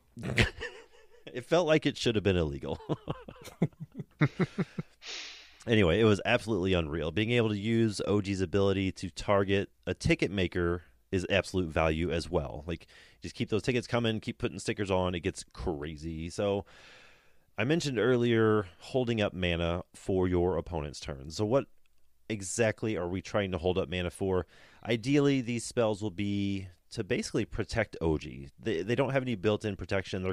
They're 4 mana, so they're not the cheapest commander out there. So if you can get a free spell, quote-unquote free spell, like Ephemeral Shields paired with cheap counter magic like Keep Safe, that would be an ideal hand to keep up. You know, you've got to time everything sort of perfectly. Like, okay, you go, all right, I do this and then pass my turn. You don't want to start jamming 2 spells to trigger OG as soon as the next player takes their turn. You want to have some sort of restraint or willpower to decide, is that spell powerful enough for me to counter? Is this combat worrisome enough that I need to cast a Prismatic Strains. Like, there's a lot of decisions that go into every single opponent's turn, so I'm known to almost not really trigger OG until the second opponent's turn, sometimes the end step right before my turn, that sort of thing. So there's a lot of things to think about. That's what you're holding your mana up for. It's not just like, oh, look, I did stuff on my opponent's turns. You have to typically have pretty good reasons for it.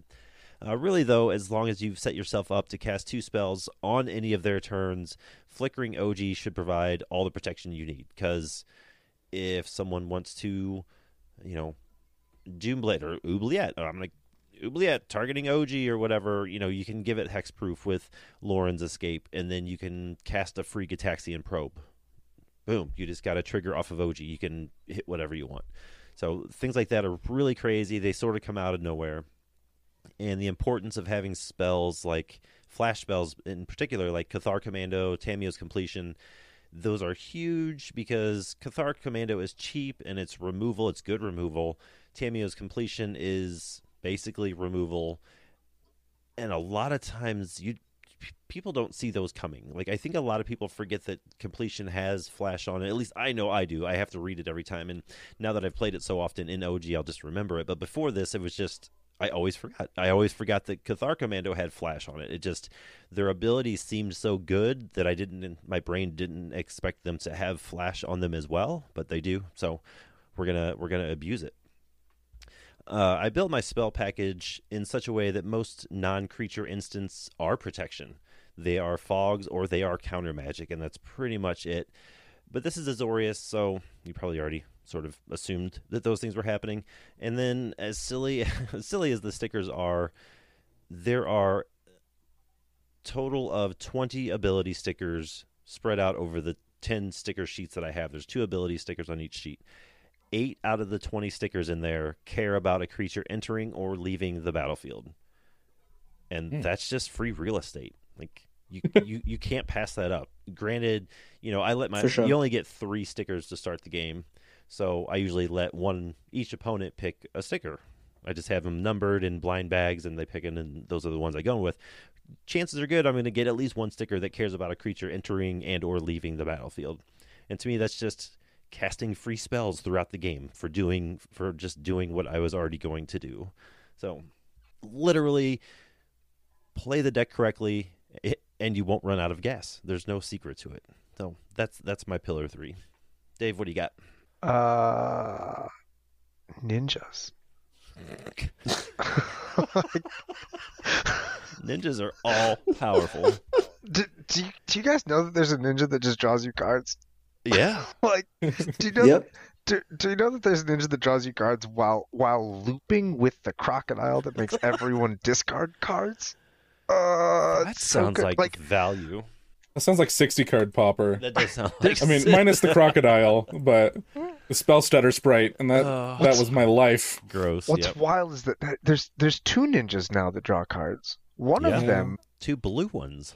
2 blue ones. One, Deep Hours is just draw a card. Nuts. Yep. Every time it connects, draw a card. Crazy. The other one is, when it connects, if it entered the battlefield this turn, you draw a card. Or if it didn't enter the battlefield this turn, then you loot. You draw and discard. Right. Sometimes I want to discard. The deck runs I should probably mention that first.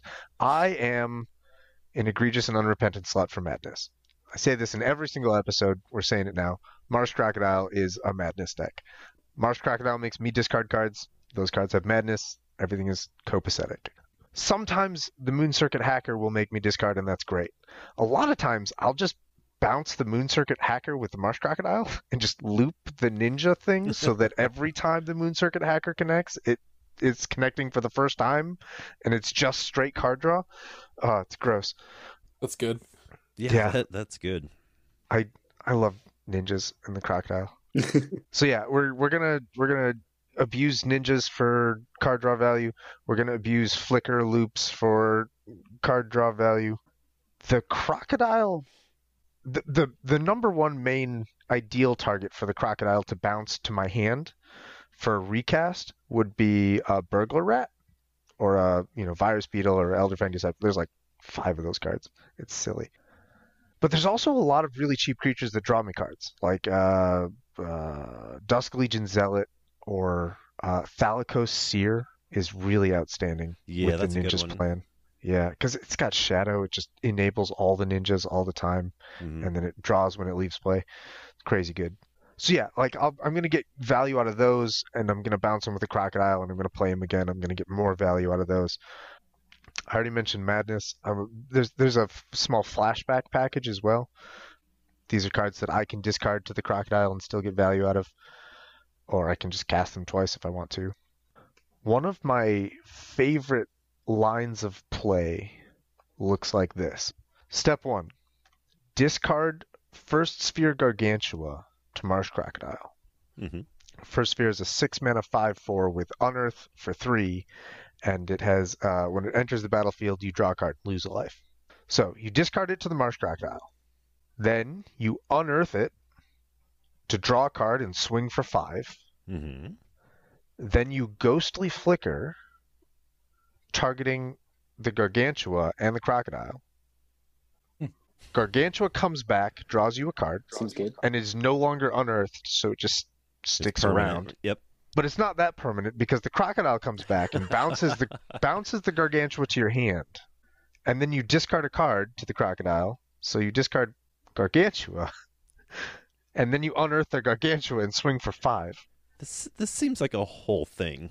It's a whole the whole deck is a whole thing. Like, this is why Marsh Crocodile is the mayor of Value Town. Like, people routinely underestimate how relentlessly this deck just does not stop delivering value while taking away everyone else's value. Like, Marsh Crocodile decides whether or not you get to do things, and it always gets to do things. It's kind of unfair. See, I thought the Crocodile was just on the train to Poopy Town. It is the conductor. It is the train to Poopy Town. The very first competitive game I ever played with this was against Clay and I think maybe Bobby? No. Clay and someone else and Ryan. And Ryan was on his Witherbloom Apprentice deck. And we managed to kill Clay and the other guy pretty early. Mhm. And then we just did like this 60-minute 1v1 grinding festival. And I out-grinded Witherbloom Apprentice pretty handily. Wow. Like Witherbloom, there was once or twice where Witherbloom looked like it was starting to get an edge, and then I just shut it down, took away everything it loved, and sent it directly back to Poopy Town. Yeah. Like, One-way ticket. Right. Like I was capsizing lands. Oh God. I was doing upkeep. No, I was doing end of draw step flicker loops on an Archaeomancer and a Liliana Spectre to force the discards to, he draws a card and I just force the discard before his main step. Like, Right. It was poopy for sure. unkind. Yeah. It was downright disrespectful is what it was. But Yeah. no, that's what I do. Oh, Liam, can you brighten the mood a little bit with the Pillar 3 here? I can try. When it comes to not running out of gas, honestly, it's an Azorius deck. We have draw spells. My commander says Cascade, which really just means draw a card and cast it without paying its mana cost. So, not running out of gas is pretty easy when your commander basically just cantrips. Yeah. It being a non-land is even better. Yeah. Draw plus Yes. plus. Yeah, cantrip to a non-land. The deck has a little bit of tempo because it is Azorius and you really can't avoid it, but it's not really the main strategy of the game.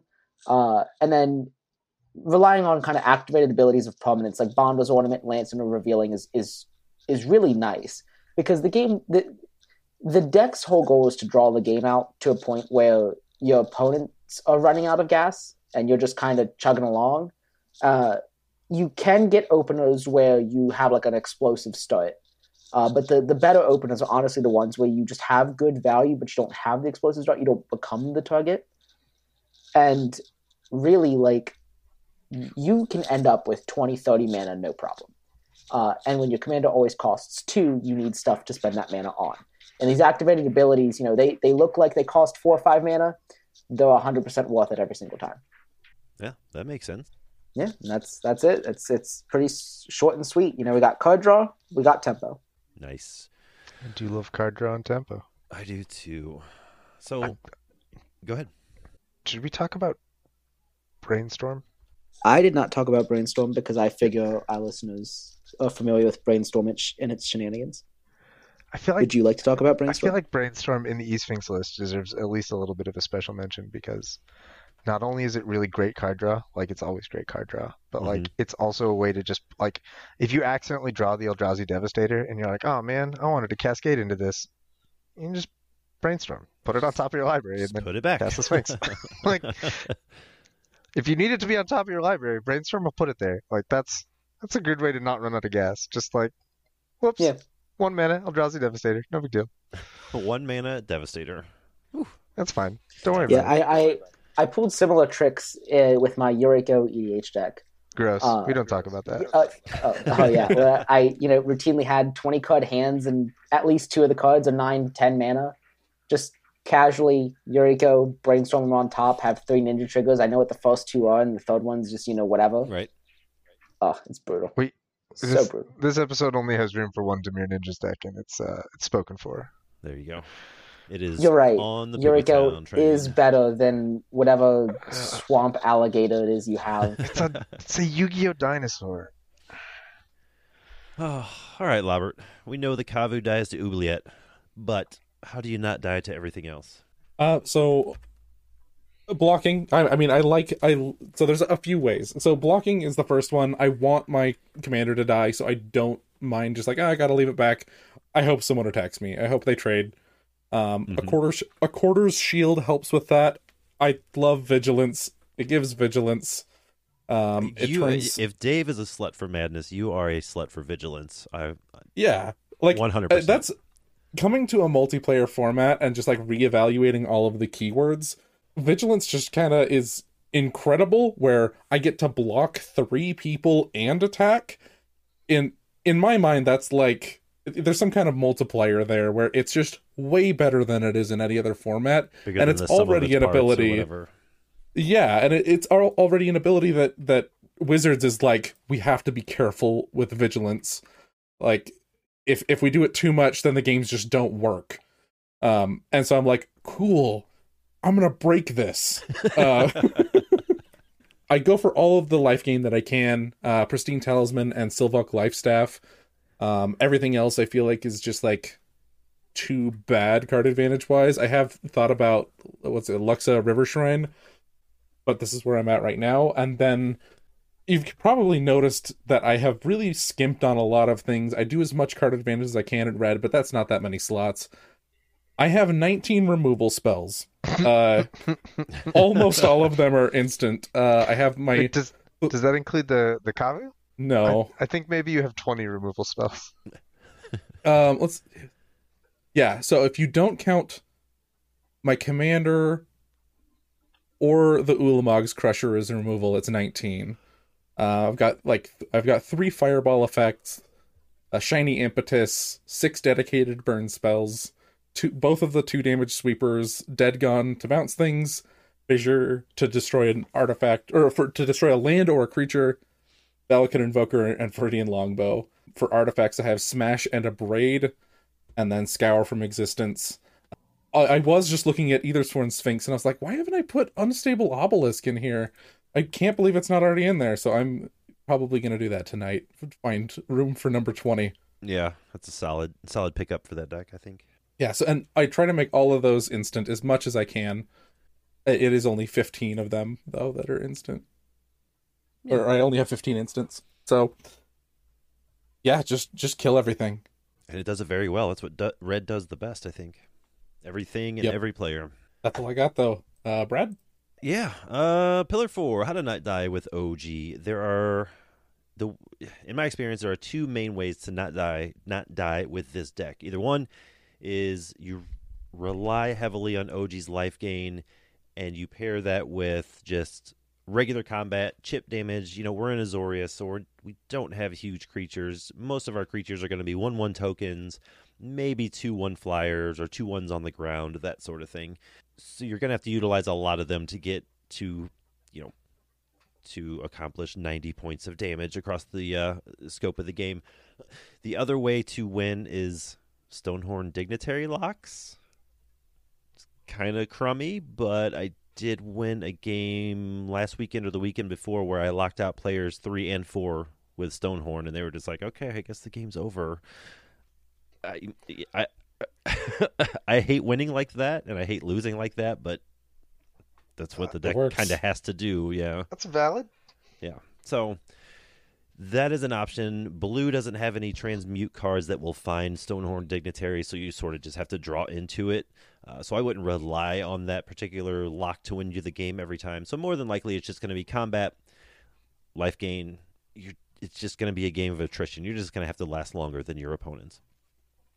I was intimidated by OG at first, but that's it. There's no secret to the deck. Like I had when it was spoiled, and even for first few months after that, it had all this text on it and casting spells and flickering creatures, and it was in white and blue, and I was just intimidated by it. But once I started playing it, that's really all there is to it is damage or Stonehorn Dignitary. Everything else the deck sort of does for you as long as you time it correctly. The problem is this isn't a deck. I haven't played a game with OG that lasted less than 2 hours. Like, this isn't a deck that's going to lose quickly. It's not a deck that's going to win quickly. It's just going to stall out the whole game forever, every time. So be prepared for a grind fest. But as far as the combat aspect of it goes, Battle Screech is awesome. Soul of Migration is awesome. Like we talked about earlier, it gives you a nice stack of blockers and some birdies that can help you close out games. OG's life gain cannot be understated. Like Dave mentioned, you just haven't lived until you've evoked a Soul of Migration, flickered it while it's on the stack, trigger OG to target whatever else is on your board, just getting a whole stack of flyers, whole stack of tokens, drawing cards, gaining life. It really never ends. It only stops when you're out of mana. And sometimes with the stickers, it can keep going after that. So sure, you might think the life, gaining 2 life at a time is negligible, but when it happens twice every turn, happens on your turn, happens on your opponent's turn, that's 4 life every turn that you're gaining. Sometimes it's 6, sometimes it's 10. Like I said earlier, everyone's at single digits, you're up near 20. That's when you become a problem. That's when you can sort of turn the corner and start closing things out. On the combat damage side of things, you mentioned it earlier, there's a sticker that says when another creature E.T.Bs, it turns the stickered creature into a 13/13 Eldrazi until the end of turn. I have not had fortune smile upon me. I have not been able to draw that one yet. So I can imagine once I do. Actually, it was in my pile last game. I didn't put it on because I thought I needed something else when that probably would have actually closed out the game for me. So live and learn, but that is a wild sticker. You can throw that on, I don't know, any one of your flyers, and that's just going to be lights out for somebody. I realized early that I absolutely needed some beaters, so I went with ones that I thought best fit or didn't just straight up cost 6, 7, 8, 9 mana. So I put in Sword Coast Serpent and Tolarian Terror.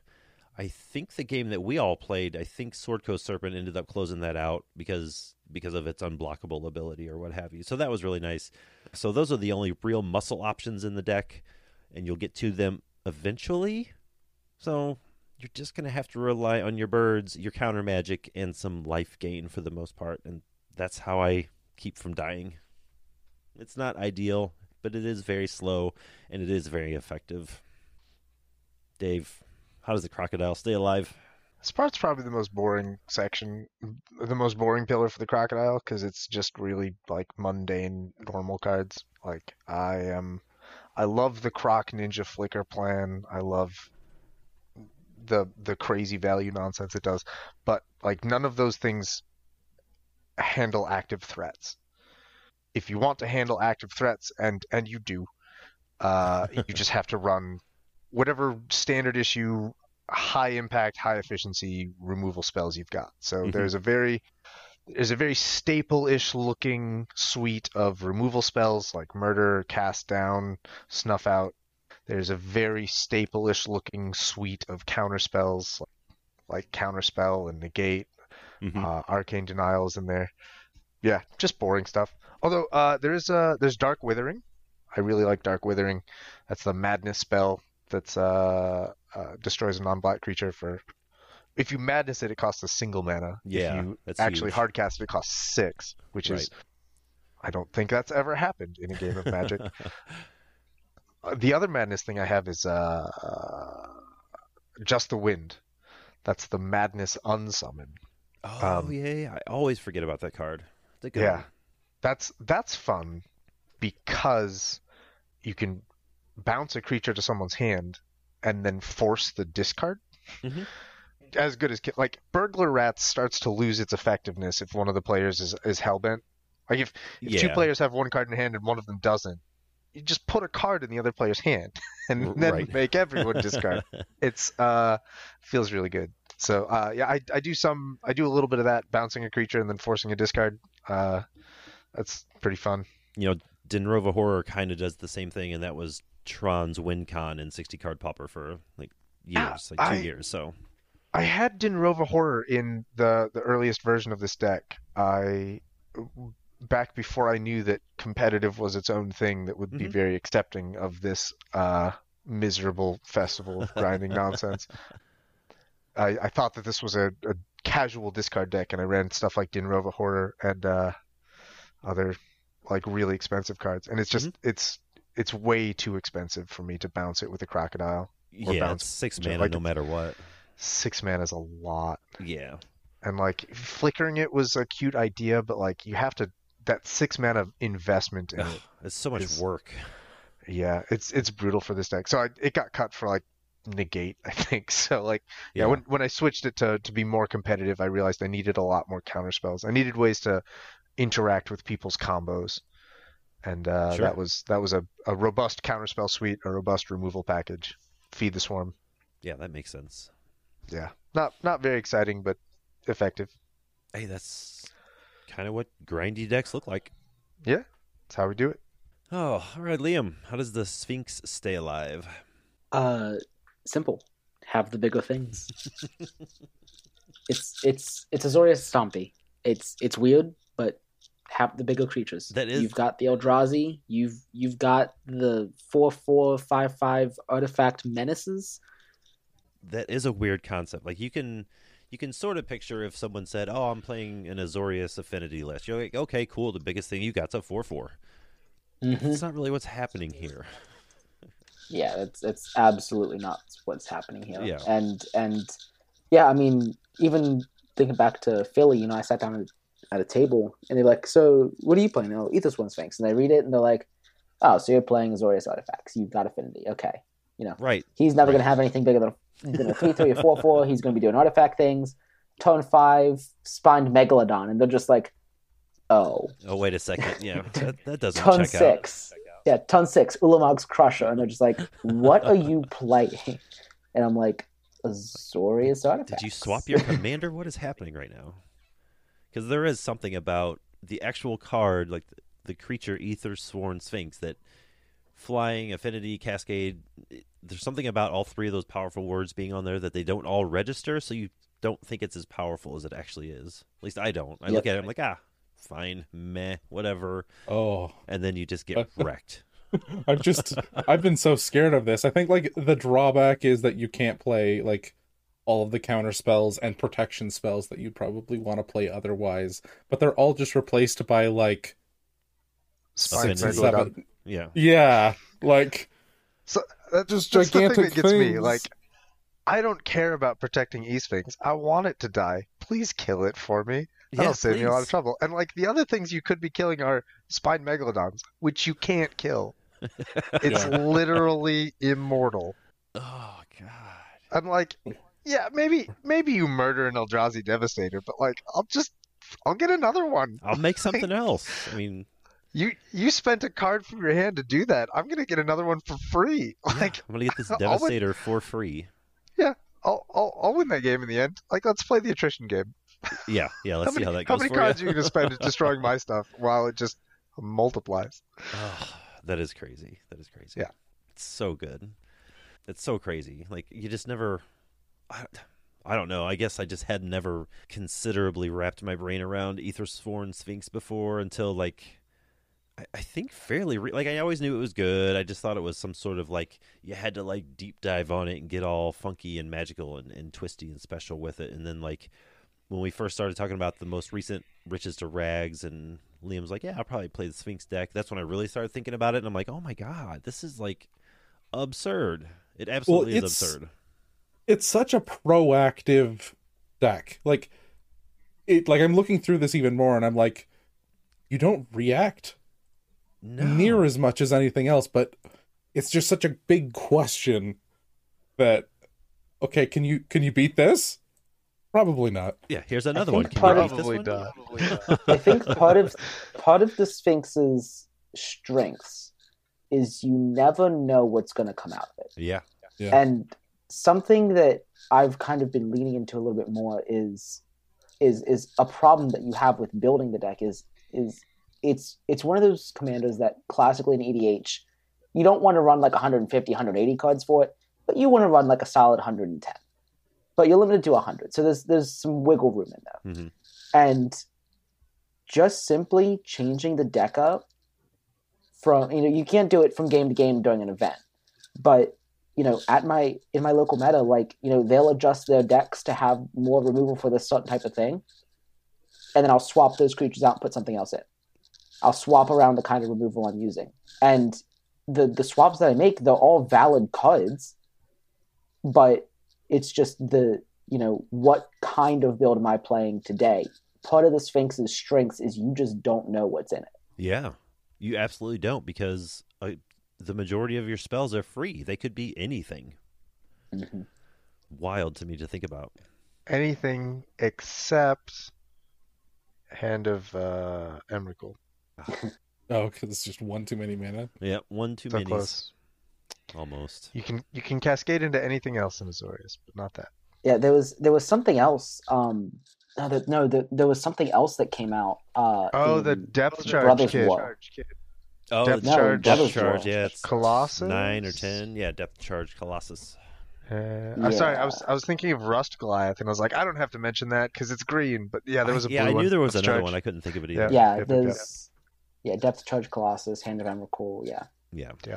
I wish Cascade would let you would let you do that. Yeah, do equal to.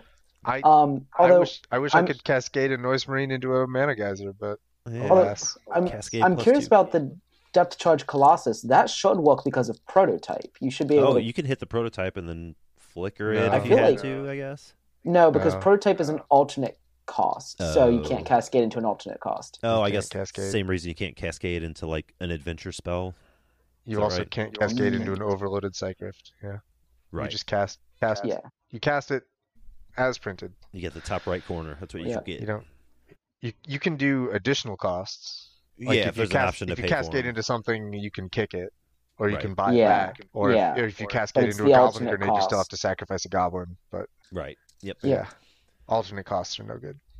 This was a pretty good little episode we put together. How are you guys feeling about your decks? You learned anything? Are you loving them more? Are you finding some weak? Every time we do a 3x3, I find something about the deck that I've brought that I'm like, I need to change that. I need to change that. So Yeah, I'm putting in that obelisk for sure. yeah, see, I think Obelisk that's is a good addition. high quality. Yeah. Yeah. Obelisk is insane. I flipped out when I saw that. Yeah, you were very excited about that one. I was so happy. Sounds like the Marsh Crocodile's not changing anytime soon, so that poopy train's just gonna keep on rolling. The thing I learned is that Lobbert is into that. Yeah, Yeah. mm-hmm. Yeah, he is into. I mean, you get to choose how you're going to react to something, and if you're just like, if everyone is down in Poopy Town, and like, I think that's the thing you came here to do is like, your big impressive thing is putting us there. Why is everything else allowed? Like, killing a player isn't discouraged that much. I don't think it should be. If you want to drag everyone down, that's your big impressive thing, and I'm impressed, and I'm happy that you got to do that when it happens. And it's I'm cool going to resist you every step of the way, but... Oh, yeah, I'm going to fight against it. I don't want to be in Poopy Town, the sewers of Poopy Town, but I'm impressed that Demir can do those sort of loops and stuff. That's very intriguing to me. Yeah. Can really get there. Yeah, I can see that. So, all right. I think we ran a little bit long, so we're going to push the listener questions out towards next week. We're going to move into the outro real quick, and then we'll wrap it up for the week. So if you need more Pauper Commander talk or have any questions about the format, you can always email the show at thepdhpod@gmail.com. You can head on over to the PDH Homebase's website. You'll find their Discord server there. You can find Liam and I on Twitter at Pauper Command and Pauper_B. And as always, you can find Dave as Alcadron just about anywhere else PDH is being talked about. Another huge thanks to Lobbert for coming on the show and breaking down some decks with us. Where can everyone find you? You can find me on Twitch, Twitter, and YouTube if you just search for Lobbert. And I'll have a link tree on any of those platforms that you can find me everywhere else. Yeah, and Twitter, it's actually Lobbert8. Is that right? It is Lobbert8. Because Lobbert was taken. Yeah, I keep trying to take it back, but... Bastards. He hasn't been using the platform for over 10 years now, and I get to be Lobbert8. What happened to Lobbert 1 through 7?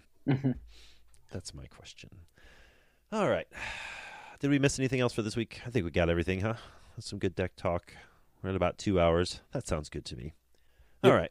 As episode 42 of the PDH pod comes to a close. That's what it sounds like when the editor is putting on a very brave face. 2 hours. That sounds good. 2 hours. Great. All right. We're going to give a big thanks to MTG Brad for letting us use their original music for the show. And from everyone in here to everyone out there, brew a deck, buy your ticket to Poopy Town, and we'll see you next week. Peace. Bye. Cheers. See ya. As usual, if you needed any more things, any more questions, let me start that over. What the hell was I doing? All right. Outro. I brought Pumper Decks to the party.